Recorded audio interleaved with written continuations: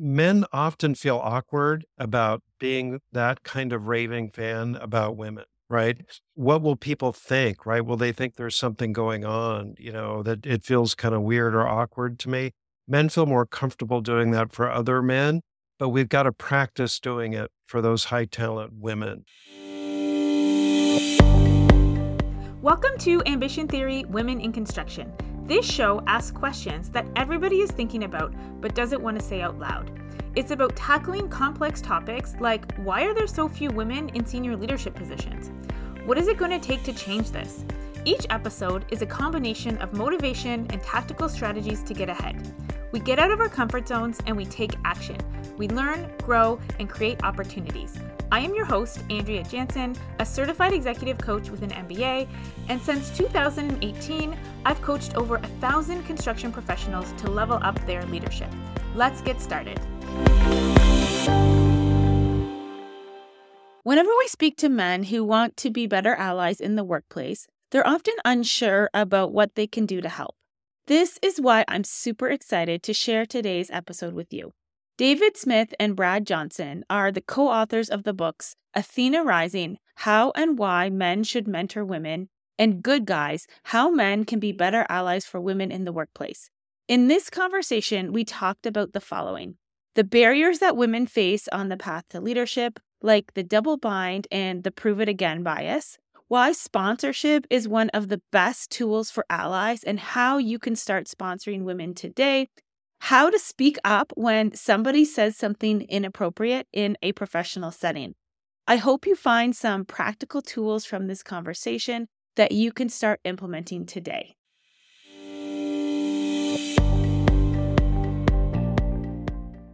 Do you know what the number one question we get when speaking to companies about our Leadership Accelerator program for women in construction?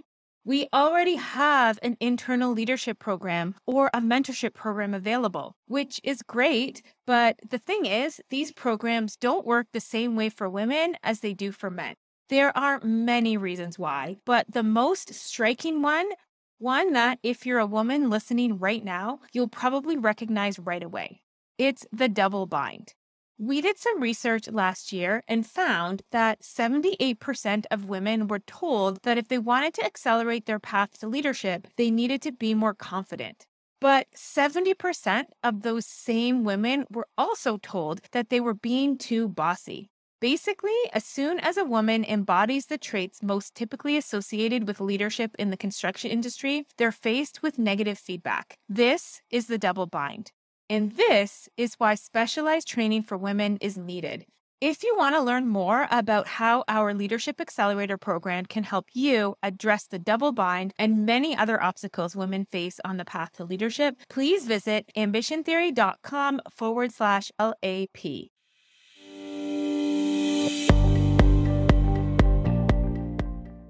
David and Brad, welcome to Ambition Theory Women in Construction. I am so excited that I get to interview you today. So you wrote the book, Good Guys, How Men Can Be Allies for Women in the Workplace.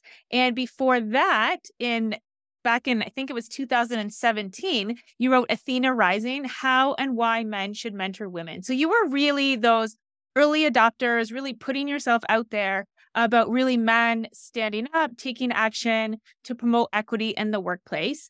Your books are fantastic. They have really tangible insights in them. I learned a lot from reading them, but I'm really curious if you could take me back and talk about what was going on for each of you before you decided to write the first book.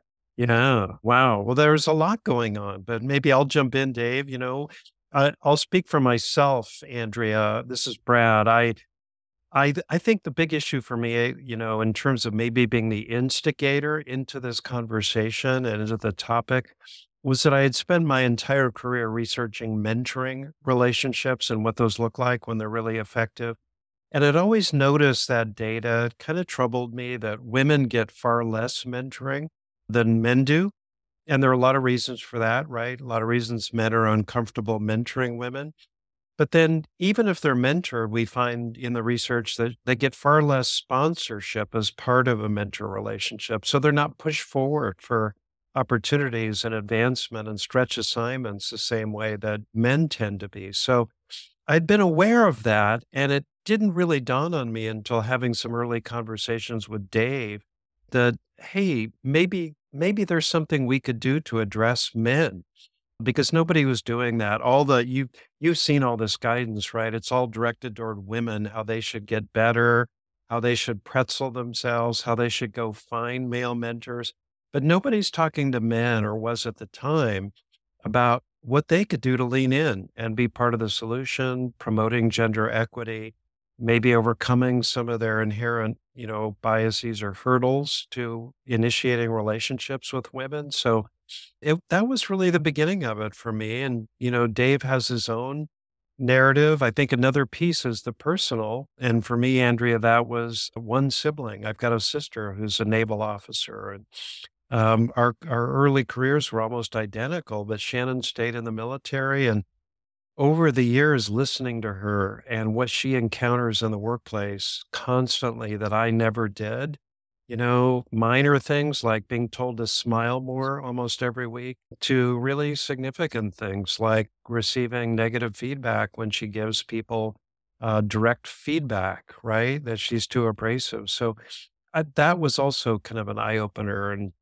maybe something I noticed. Okay, I love that you brought a couple things you brought up. So sponsorship, that's something that we work with our clients on. We work with the women, help them understand the difference between sponsorship and mentorship. So I love that you brought that up right out of the gate. I want to talk about that a little bit later, but also the double bind. So the fact that if women show up as assertive and they give that critical feedback that's needed to move things forward, they get that backlash that they're being too aggressive. So I love that you actually took the time to listen to your sister, and really, it just sounds like you had that moment. You're like, I'm curious, like, what is going on? So, Dave, what was going on for you?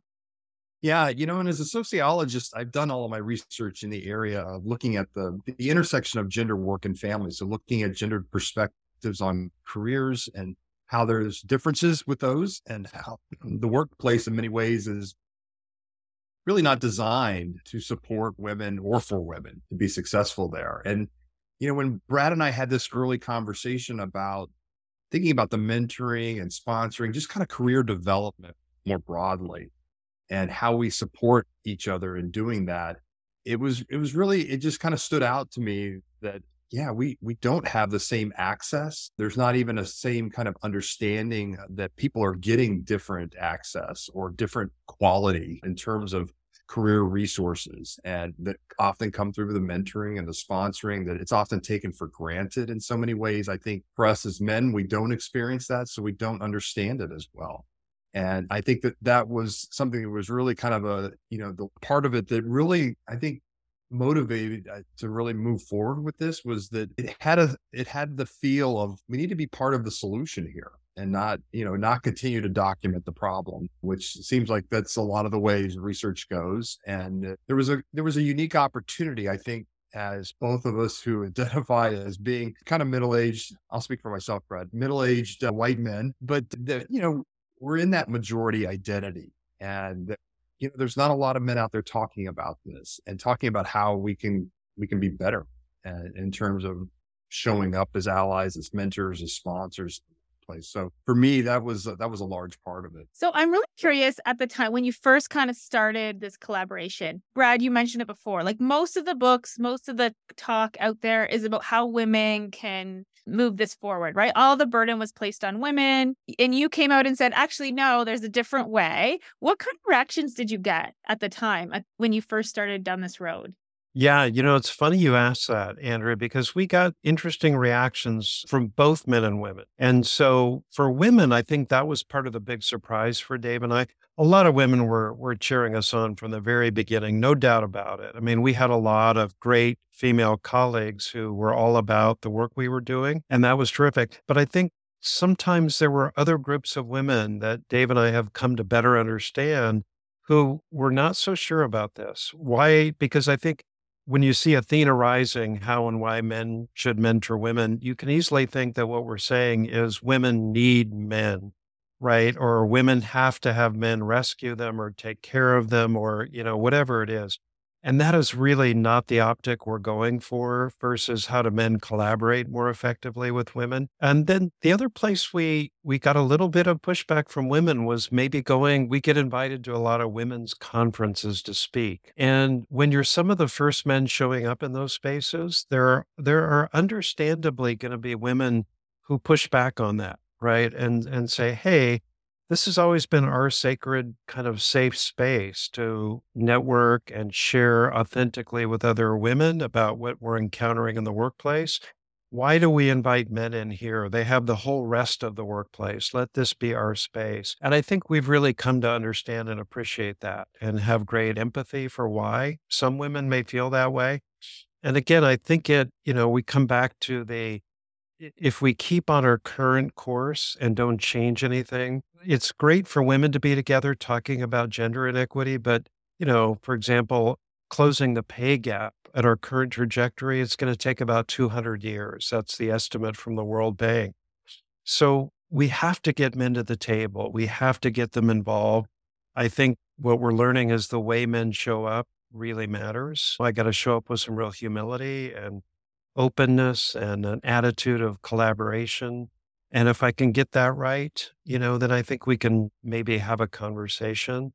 But I think we really appreciate some of the concern that women have, that the way men show up is essential. It can't be showing up to speak for women. That is not the right optic.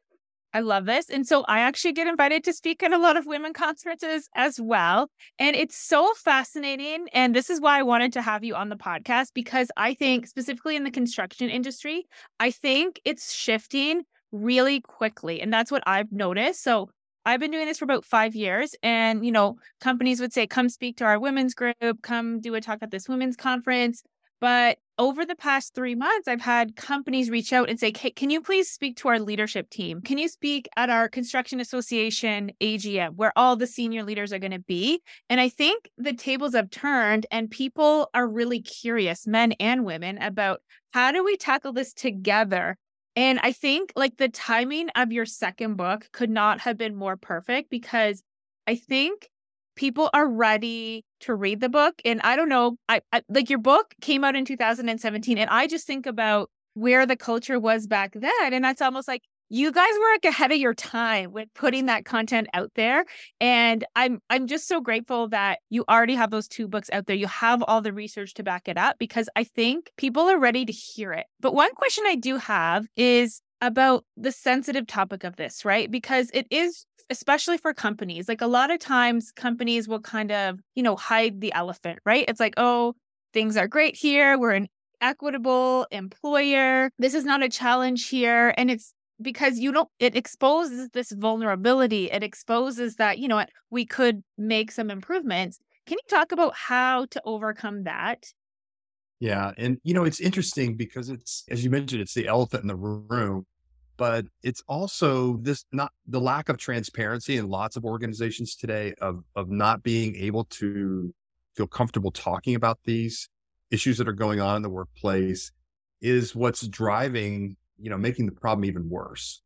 And the lack of transparency and the lack of accountability for making it better. And I think when you talk to women about this specifically, but it also holds true for other people of diversity in the organizations, that one, they don't feel understood, they don't feel valued or respected when these are glossed over or just given lip service in some case, because there's a lack of trust. There's a lack of trust when, again, I think most organizations, people are talking about these issues in a variety of different ways. So leaders know about it. And people know that their leaders know about it, but they're not doing, there's no movement. There's no discussion about what can we do better, acknowledging the fact that there are challenges out there. There are problems that we need to overcome.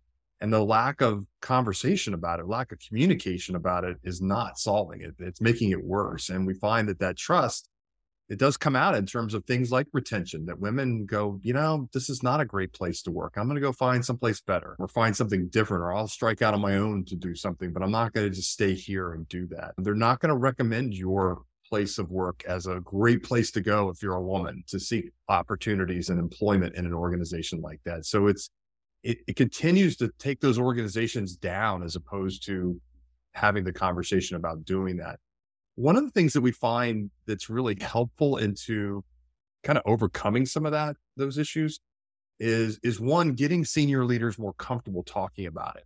And that might be the understatement of the year in some cases, that getting these CEOs and C-suite leaders comfortable talking about things like gender or diversity or race in the organization. I think some of the social issues and political issues and events that are happening in our country and our world today have forced them to start having some of these conversations, which is probably a good thing from the company's perspective, at least, that they're being forced to think about it. But, we often talk to these senior leaders that you need to be proactive about this and think about it. You're not going to get any more comfortable talking about it by not talking about it. So start with what ought to be easier. Start with your own journey on this. What's your personal narrative around diversity? What's happened in your life? Why would it be important to you? Everybody has their own narrative to this, and getting comfortable sharing that narrative with others is really important, because it helps to develop some authenticity around the topic as a leader. That, hey, wait a minute, he gets it.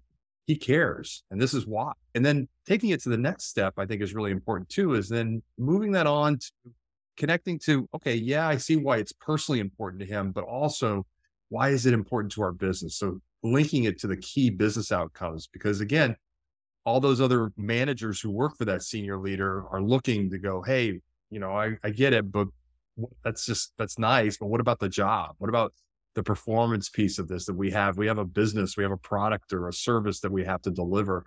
How does that connect to that? And so making that connection, that explicit connection to why it's important to the business as well, goes a long way. So you authentically bring it out there, you show why it's the right thing to do, why it's important to you, and you make the business case for it. I love it. And so does it have to start at that C level? I think the C level is really important, but you can also start with grassroots folks. And Dave and I see both. I think, to his point, you got to have senior leaders talking about it in a perfect world if you really want to get there rapidly, and then holding people accountable. But we love it when organizations have grassroots groups of male allies, and we're seeing more and more of that. So if you have a women's ERG or a women's network within your company, have you invited some of those key men who are already kind of showing up as allies to come to your events, to have conversations with your leaders about, hey, how could we begin to nurture a community of male allies within the company? So these would be men who not only come to your events and collaborate with you, but maybe have their own network of male allies. Maybe they get together, have their own conversations about how they can show up, do collaborative programming with the women's network. I think that's very powerful. So we'd love to see it both from the top and from the grassroots.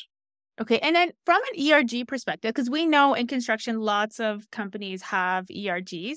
So it's kind of like the next level of the ERG is inviting the allies to come in and start kind of creating opportunities together. Would that be for those companies that have just kind of started from that grassroots perspective, the way forward? Yeah, that's a great way to think of it. And I think the other thing is recognizing there's an opportunity here, especially if you have a kind of a network of ERGs. And often it's not just one ERG, there's multiple in your organization, of recognizing that we can be allies together, right? All of these ERGs, and leveraging that network and bringing more people into the conversation, and overlaps across, not just around gender, but could be around race or LGBT or families or, new parents. There's all sorts of great ERGs out there today, and understanding what works often in one ERG, it may work exactly the same in another ERG or for a different group, but there may be other kind of contextual aspects that you might need to shift and change too. So there's the opportunity to do that. One of the things that you brought up here is really important, and that's the inviting allies in. And one of the things we see that holds men back is they think they need an invitation to go in there, which in some cases I think might be true, but other cases maybe there's a standing invitation for anyone but men still feel like that if I don't have ownership, I don't identify with that group in some way, that I need an invitation to come in. So make the invitations explicit. Okay, that's really, really powerful. I really like that. So I want to talk about some of the specifics in your book. And I actually want to go back to one of the first things that Brad said. So we did a survey last year with women in construction. And we asked one question, and this is probably like the most powerful piece of data we got out of this entire survey, was we asked women, what kind of feedback do you get about your leadership skills? And 78% of these women said they've gotten feedback that they need to be more confident, but 70% of them got feedback that they need to be less bossy. And really interesting tidbit here. So we presented this data for the first time publicly, Women in Construction Week last year, which is in March. And we had someone reach out afterwards, really saying like that it was such a compelling presentation. It really inspired them to take action. And I was so curious as to like, what did this person learn? And it was a man that came, he was in a leadership position. And I gave him a call after and I asked him like, what did you learn? And why are you so inspired to take action now? And he said, Andrea, when you put that slide up, that women are told to be confident and less bossy in order to get to that next level of leadership. He's like, I didn't believe you. He's like, I didn't think that it would happen in my company. Like, I can be confident and not bossy. Like, I do it every day. And then he also said, like, we have mentorship programs, we have an ERG. Like, I didn't think this could happen in my company. And then I asked him, what did you do about it? And he said, you know what? I talked to 4 women on my project and I listened. I love in your book, literally the theme that came through for me was listening. So I was super happy that this person was listening. And he said, you know what? They just, that is what's happening to them. Like they're getting that same feedback. And then this started his journey to keep going. He booked some time with his HR director to figure out, like, what do I do with this information? How do I step up? But I want to bring it back to you because this is something that happens all the time. I know you have a whole chapter on feedback.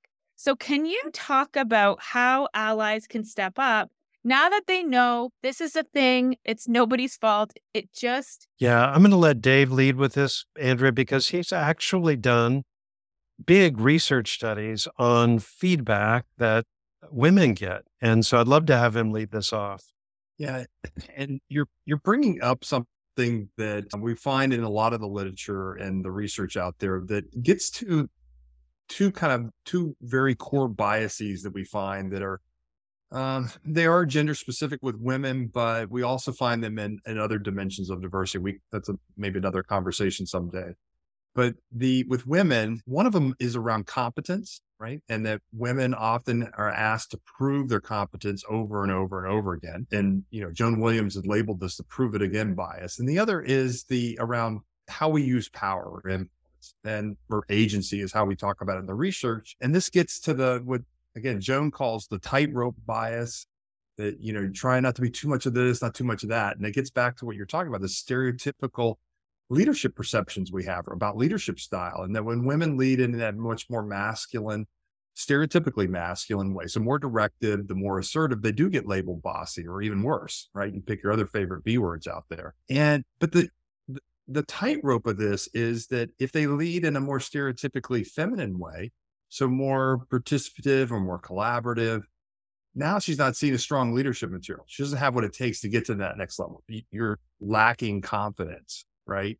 And so you've kind of articulated that tightrope right there within that. The interesting thing is that you can look at that and go, well, okay, maybe that's just perception and we can educate men about perceptions. But the challenge here is that it goes beyond perceptions and it's found in places that really derive into these systemic inequities we have in the workplace, like lack of representation or of women in senior leadership positions or the gender wage gap, for example. So we find it in performance reviews. We find examples of it in performance evaluations. The subjective language that's used to describe men and women as leaders and as managers is different. And it's more positive language attributes for men, more negative for women, but even the positive attributes are qualitatively different. And the language, recent research out of Stanford shows us that the language that's tied to men in most cases leads to more promotion opportunities. It leads to more pay, more incentives. So as you think about, how does an everyday bias like this, like around competency or power, how does that play into creating a systemic inequity? That's one of the indicators of where we see that happen. And so you can think about, how do I change the practice? For example, performance evaluation. Well, there's interventions you can do. You can do training with managers about gender bias and language and be attuned to that kind of language in there and you begin to shift it and to change it. You can hold them accountable for the outcomes of performance reviews. So as we look at the outcomes, how many people were promoted or what, and then we disaggregate the data down by gender. We do it by race or race and gender, other aspects to look at where are there some systemic differences that are showing up. And then why is that? Why do you find that that's happening? We shouldn't expect to see any type of systemic differences in those kinds of outcomes. So making managers feel accountable or they have to explain those things really changes it as well. Okay, so what are some actual things that men can do? Like knowing when so say they have someone on their team, they're like, this person is ready for the next level. I want to develop them so that they're not giving these women mixed messages, because the feedback that we hear is you're frustrated. You're like, okay, you told me to do this, so I did it. And then now you're telling me I did it wrong. What am I supposed to do? So how do men now that they know this, how can they give that feedback in a really productive way? Yeah, I think there's a lot here. So let me talk about the sponsor angle first, but I think there are a lot of different angles. So I see this high talent women you're referring to, Andrea, and I want to push her forward. I see her talent. I see her leadership potential. The question then on the sponsorship side is, am I her vocal fan? Am I raving about her? Am I talking about her when she's not in the room? Is my ear always tuned for upcoming advancement opportunities that she'd be perfect for? And then do I have the courage to actually, even when she's not there, to always be saying, hey, you know who we should be considering? Andrea, she's ready. She's locked and loaded. She's demonstrated she can do this. Men often feel awkward about being that kind of raving fan about women, right? What will people think, right? Will they think there's something going on, that it feels kind of weird or awkward to me? Men feel more comfortable doing that for other men, but we've got to practice doing it for those high talent women. Another piece I can do is the disruption piece. So, I'm in that meeting where we're talking about her. Again, she may not be even in the room, but people are going to use language about her like she's prickly, she's abrasive, she's, emasculating. I've even heard that applied to women. Am I willing to disrupt when I hear those terms? And I think this is a big part of public allyship. Am I willing to say, whoa, ouch, hold the phone? Where did that adjective come from? And let's flip the script. Would you say that about a male who did exactly the same thing or said exactly the same thing? And often the answer is no, but it's feeding into gender bias, but I have to be willing to call it out. How about even something subtle like, she's not very likable. Really? How are we measuring likability? Especially if it's on an interview panel or we're considering people for promotion or advancement or pay raises. How are we evaluating likability for men? Why are you talking about her likability? How's that relevant to her competence and her performance? I need to dig into that and disrupt it and ask Socratic questions. Where is that coming from? Tell me what you mean by she's not likable. Can you be very, very clear? Because I see her as competent and I'm confused by your language.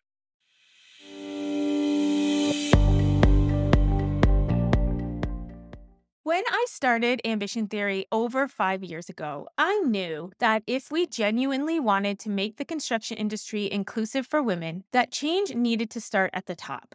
But 5 years ago, nobody was ready to hear this message. Something has shifted recently, though, and it's really exciting. Organizations are reaching out because they want us to do a presentation for their leadership teams, and in some cases, the entire company. They see that up until now, the burden of change has rested entirely on the shoulders of women. If this message speaks to your association or company, we want to hear from you. Visit ambitiontheory.com/book a call to learn how you can book a presentation for your organization.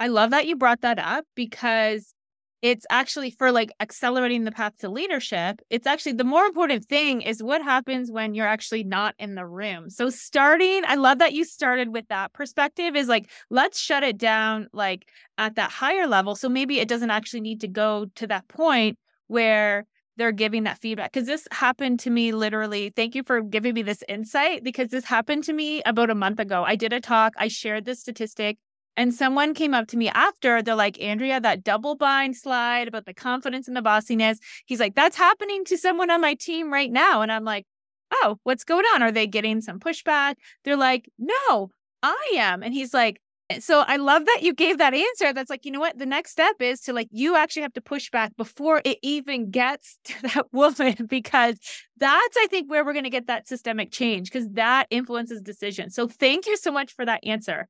I love it. Do you have anything to add on that one, David? The other aspect about feedback is the kind of feedback. And you probably heard this one as well, that, we hear and we see in the research that, women are more likely to get vague feedback, subjective, generalized. It's not actionable and it's not helpful. And as you said, I just did it this way or do it this way. And it's not helpful. And men get much more direct feedback that is actionable. It's related to job promoting types of tasks. Women don't get that. Some of the reasons why they don't get it is sometimes men are just uncomfortable delivering what they think is critical feedback. They're worried they're going to make her upset or offend her in some way, or God forbid she might cry or something if I give her critical feedback. And guys just don't do tears very well, and so they don't.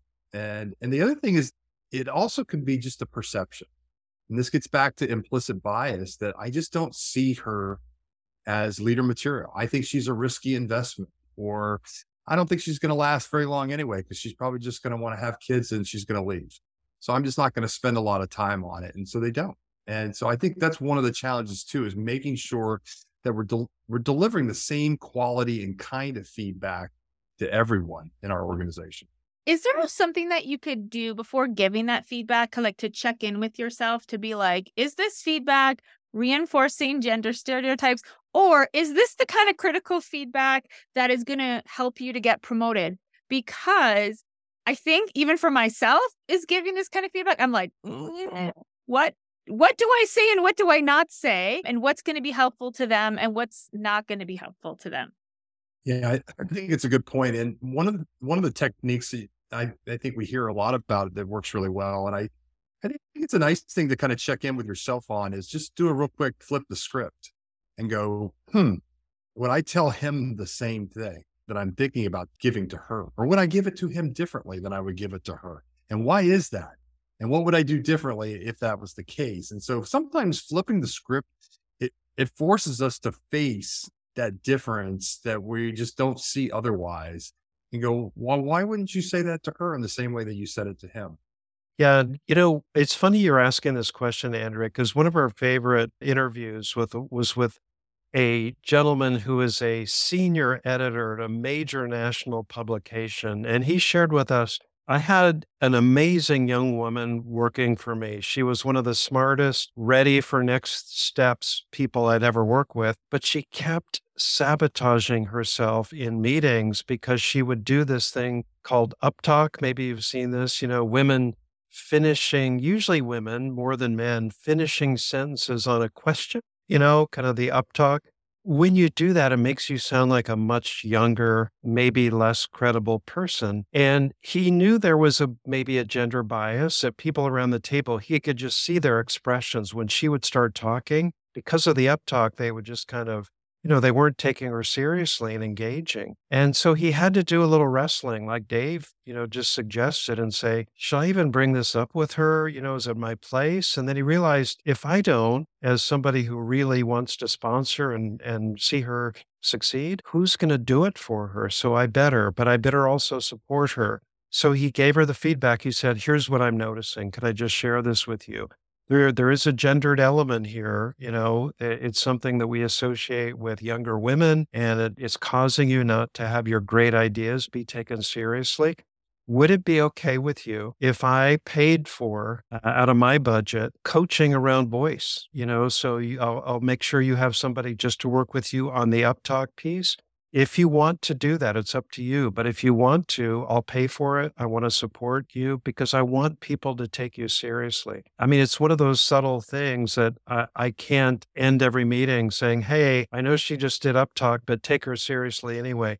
it's probably one of those areas where she's going to have to think about changing to fit the environment, but I can be supportive even when I'm giving her that feedback. I like that because you acknowledge the elephant too, right? It's like, let's acknowledge the elephant. This is a thing that we're dealing with in society today. Probably not going to go away for 100 years. Because obviously the best solution is like maybe people are not biased against uptalk, right? That would be the Yeah. ideal situation. But the thing is, in the short term, it's like this is going to hold you back. It just is like it just is. It's no one's fault. Let's expose the elephant. It's right there. It's going to block you. How can we get around it? And this is how I'm going to support you. And a couple of things in that conversation I loved. They asked permission multiple times. They said, is it okay if I give that feedback? And it's like, is it okay? Would you be open to this? It's not like, all right, you've been up talking, you're going to speech coaching, mandatory. And it's, if you get that, it's like you're a deer in the headlights. So I love that story. Thank you for sharing that. You bet. So I had one other thing I actually took notes on when I was reading your book, and you brought it up a little bit, the prove it again bias. So I'd never heard it coined that way before, but this happens to our clients all the time. Like I remember even this has happened to me multiple times. People are like, I just had my performance review. I'm not getting the promotion. Andrea, maybe like we could have a Zoom call and I can share my screen. I can show you the boxes and the things that I need to check. And you can help me figure out like, what did I do wrong? What boxes do I need to check? And my initial reaction is like, I'm pretty sure the reasons you didn't get the promotion are not on this box, this sheet. So I don't know if sharing your screen with me and us going granular through these skills is the best approach. Usually I usually encourage them to look at it from a sponsorship perspective, from a relational perspective. What is going on outside of that system? But I'd love it if you could explain the prove it again bias and what can we do to like call that elephant out.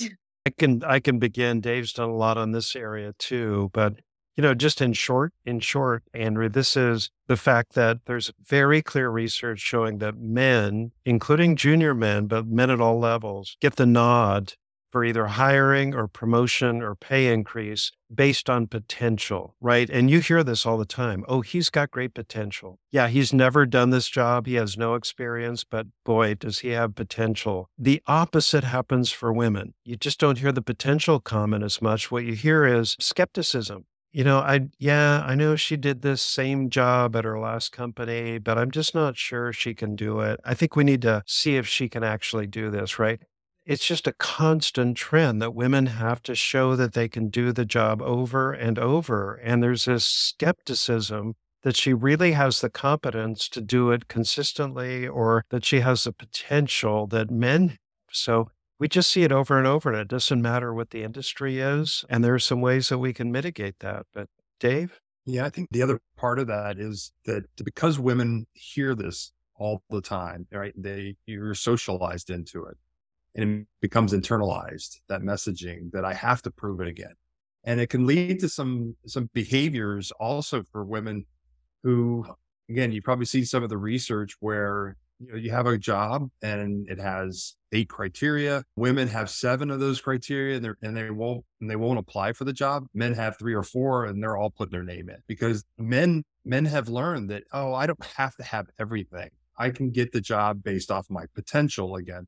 And not that I've proven myself in that I have all of those qualities, all of those skill sets, all of those characteristics and traits and knowledge to go in there and do the job. And so there's an internalized message there that happens too. And so I think part of it is we have to think about how do we overcome some of that and begin to look around and think about, all right, why aren't there women in my organization applying for this job? Because there are a lot of them that are overly qualified for the job in many cases, and talking to them about why they aren't putting their name in there and showing that we begin to affirm what we see in them and that they belong, maybe helping to overcome, in some cases, some of these imposter feelings that women are made to feel by the culture, the workplace that they're in, because they tend to be, again, underrepresented there. And so you look around like, I'm not really sure if I belong here. Do I fit in here? And so you begin to question your ability to do the job because you don't see somebody like you above you either. And so there's a lot of this messaging that's happening that we have to work to overcome in the workplace. And a lot of that gets back to the day-to-day interactions that we have with our employees and thinking about how do we affirm the work that they're doing?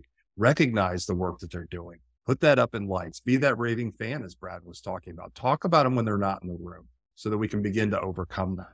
I love that. I had one more question about this one because it sounds like that women reinforces behavior, right? Like I need to have 100% of the job criteria in order to apply, but then this like prove it again bias reinforces that again. So it's this double stereotype that's kind of preventing women from moving forward. And I want to ask a specific question about the construction industry. This is really unique, and I'd love your perspective on it. Because the construction industry is project based, and usually projects are based on size, like dollar amount of the project.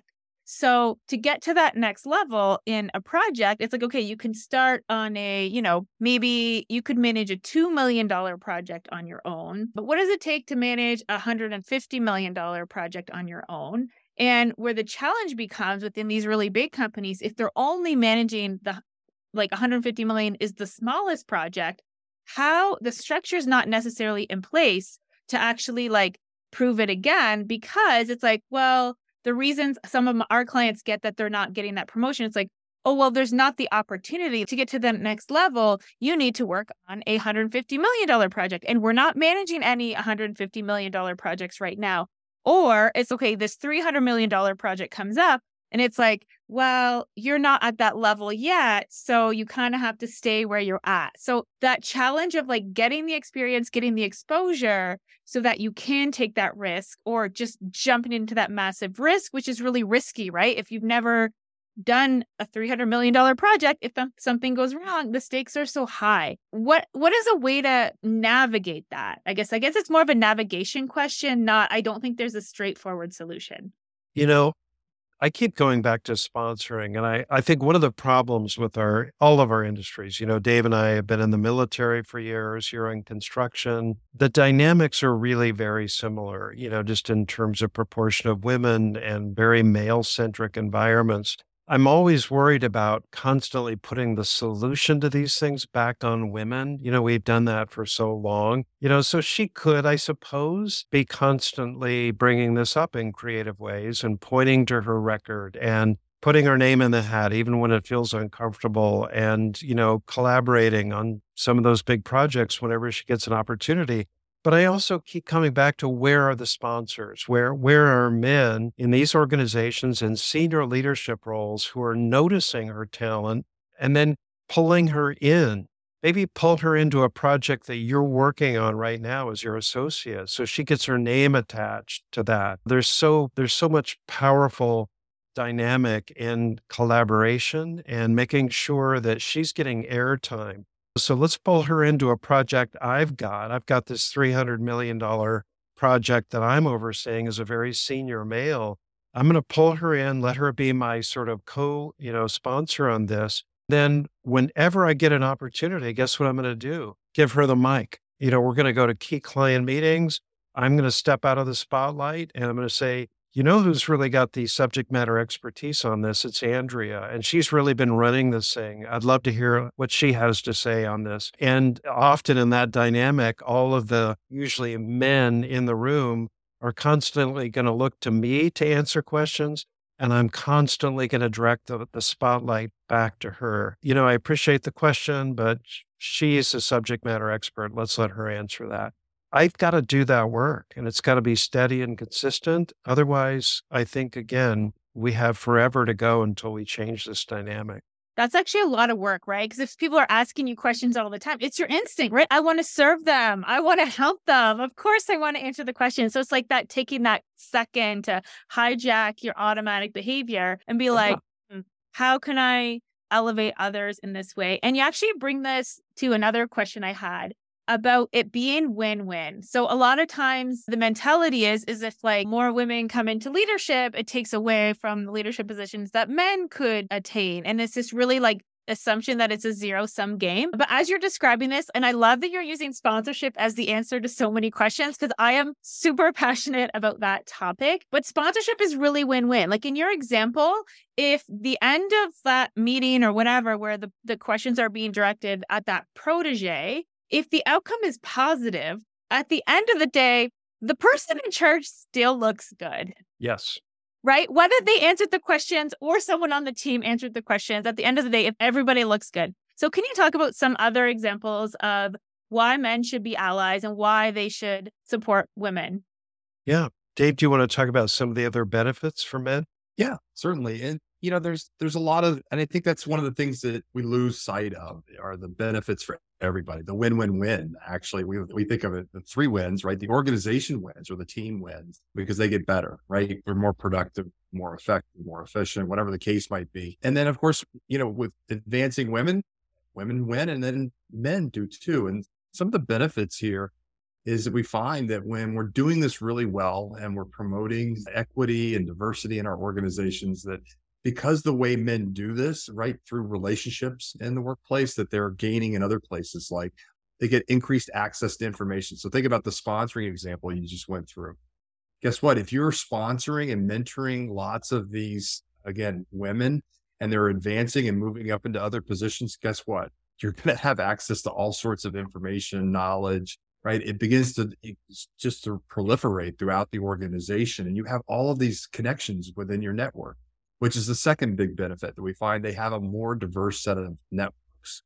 And that's both inside the organization and it goes outside, because again, eventually a lot of these people, they're going to be opportunities. They're going to be so successful that they're going to find other opportunities sometimes outside your organization, right? They're going to get, somebody's going to poach them from your organization. Hopefully not, but sometimes that happens. And yeah, you're going to have all of these people inside your network, all around different organizations within the industry, which makes you, again, makes you more powerful, makes you more successful in what you do. You get to be known. It becomes your brand.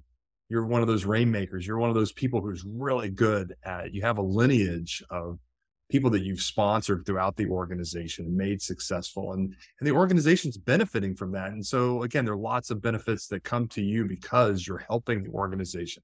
And then the last part I think is really important is recognizing that men develop lots of great interpersonal skills when they do this when they're doing more of this. So they're doing more of these interactions, they're working together more collegial as allies, as sponsors, as mentors. And so they're going to have better empathy. They have a better understanding. They're sharing information, sharing perspectives. They understand what she's talking about. They have better EQ. They have better communication skills, all things that make them better leaders. So they're benefiting in so many different ways out. Love that answer. Anything to add, Brad? No, I think those are all big, but I just one tag on to, Dave's comment that he's going to be a better leader. He's going to be a better colleague. He's going to be more successful because of all these skills he's honing in these relationships. Well, guess what? I don't check those in the evening when I go home either, right?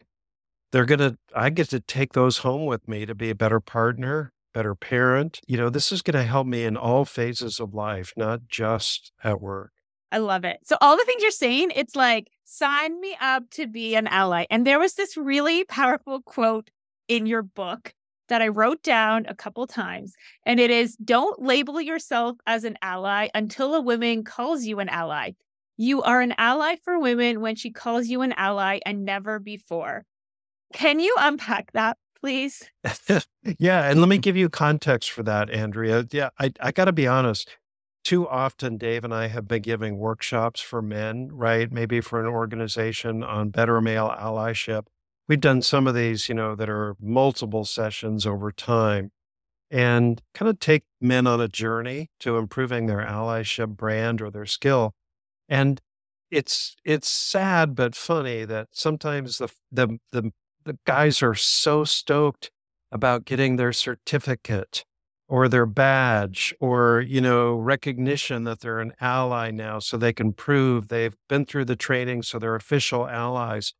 And we have to pop their bubble and say, no, nobody is going to give you a badge or a credential. This is all about a journey that never ends. You don't ever get to the destination when it comes to allyship. We're always learning, always trying to get better, still making mistakes. And your ally brand is going to be how you show up at that moment when you still have a lot to learn.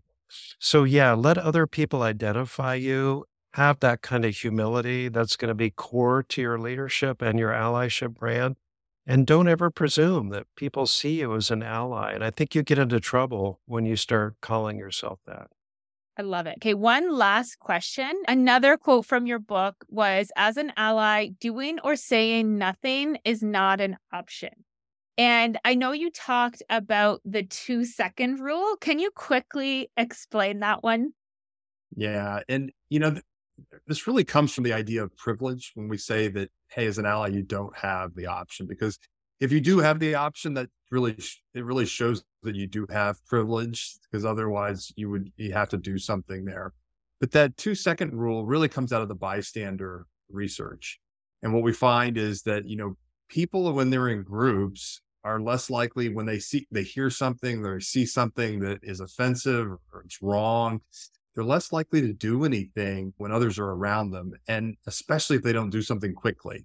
So if they sit, because they're going to sit there and wait, and they're going to watch, and they're going to say, "Ooh, did somebody else react? Is somebody else going to do something?"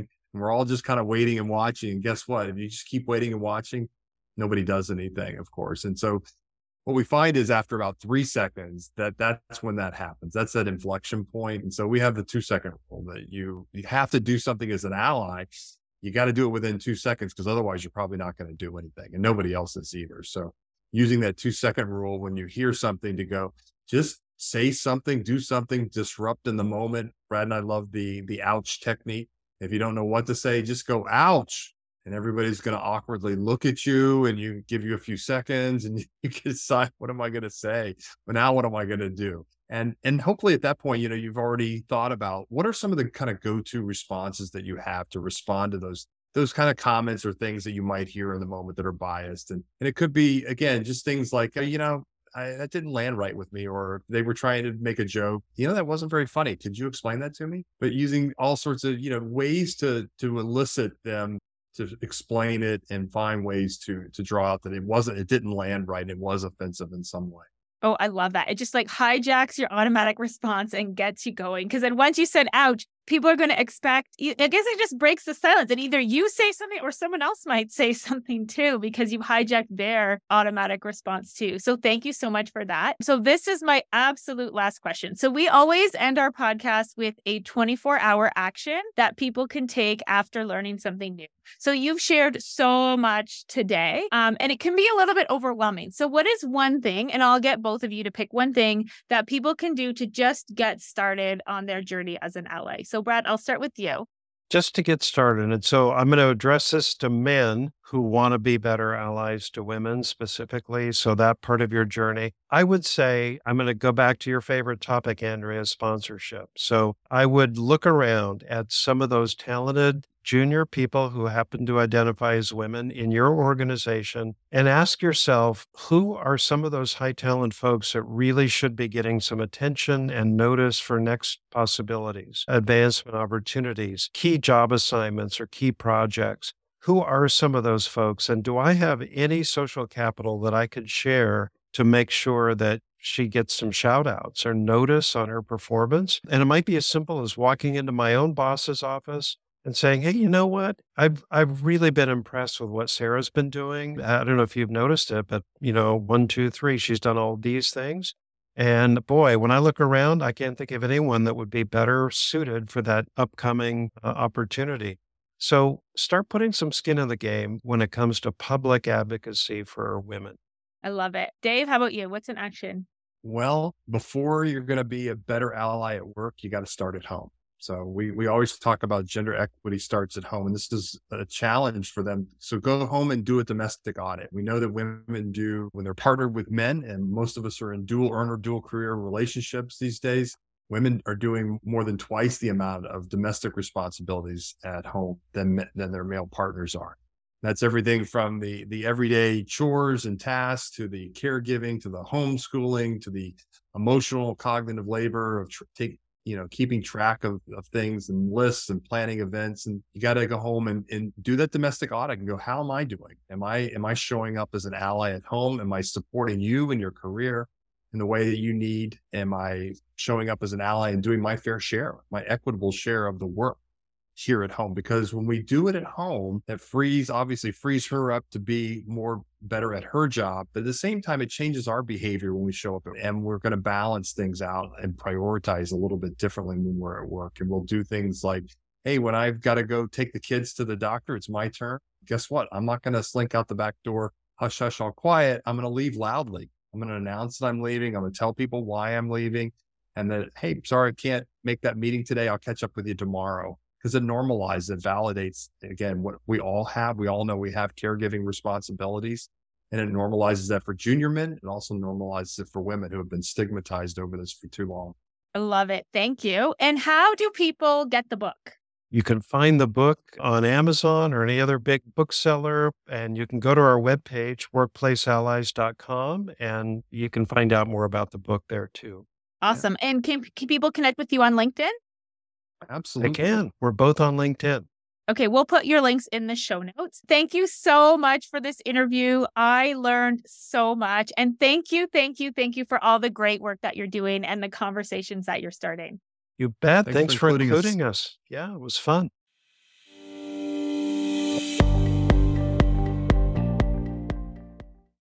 Hey, before you go, I wanted to take a minute to read a review of our podcast. This review is from SSPCL123 from the US, and they say, fantastic. I have been absolutely loving this podcast. It has been motivating me to be a more reflective and engaged colleague. Thank you so much for that generous review. We really love hearing from our listeners. And I'm wondering if I can ask you a favor. Can you take a minute and leave us a 5-star review and a comment on Apple Podcasts?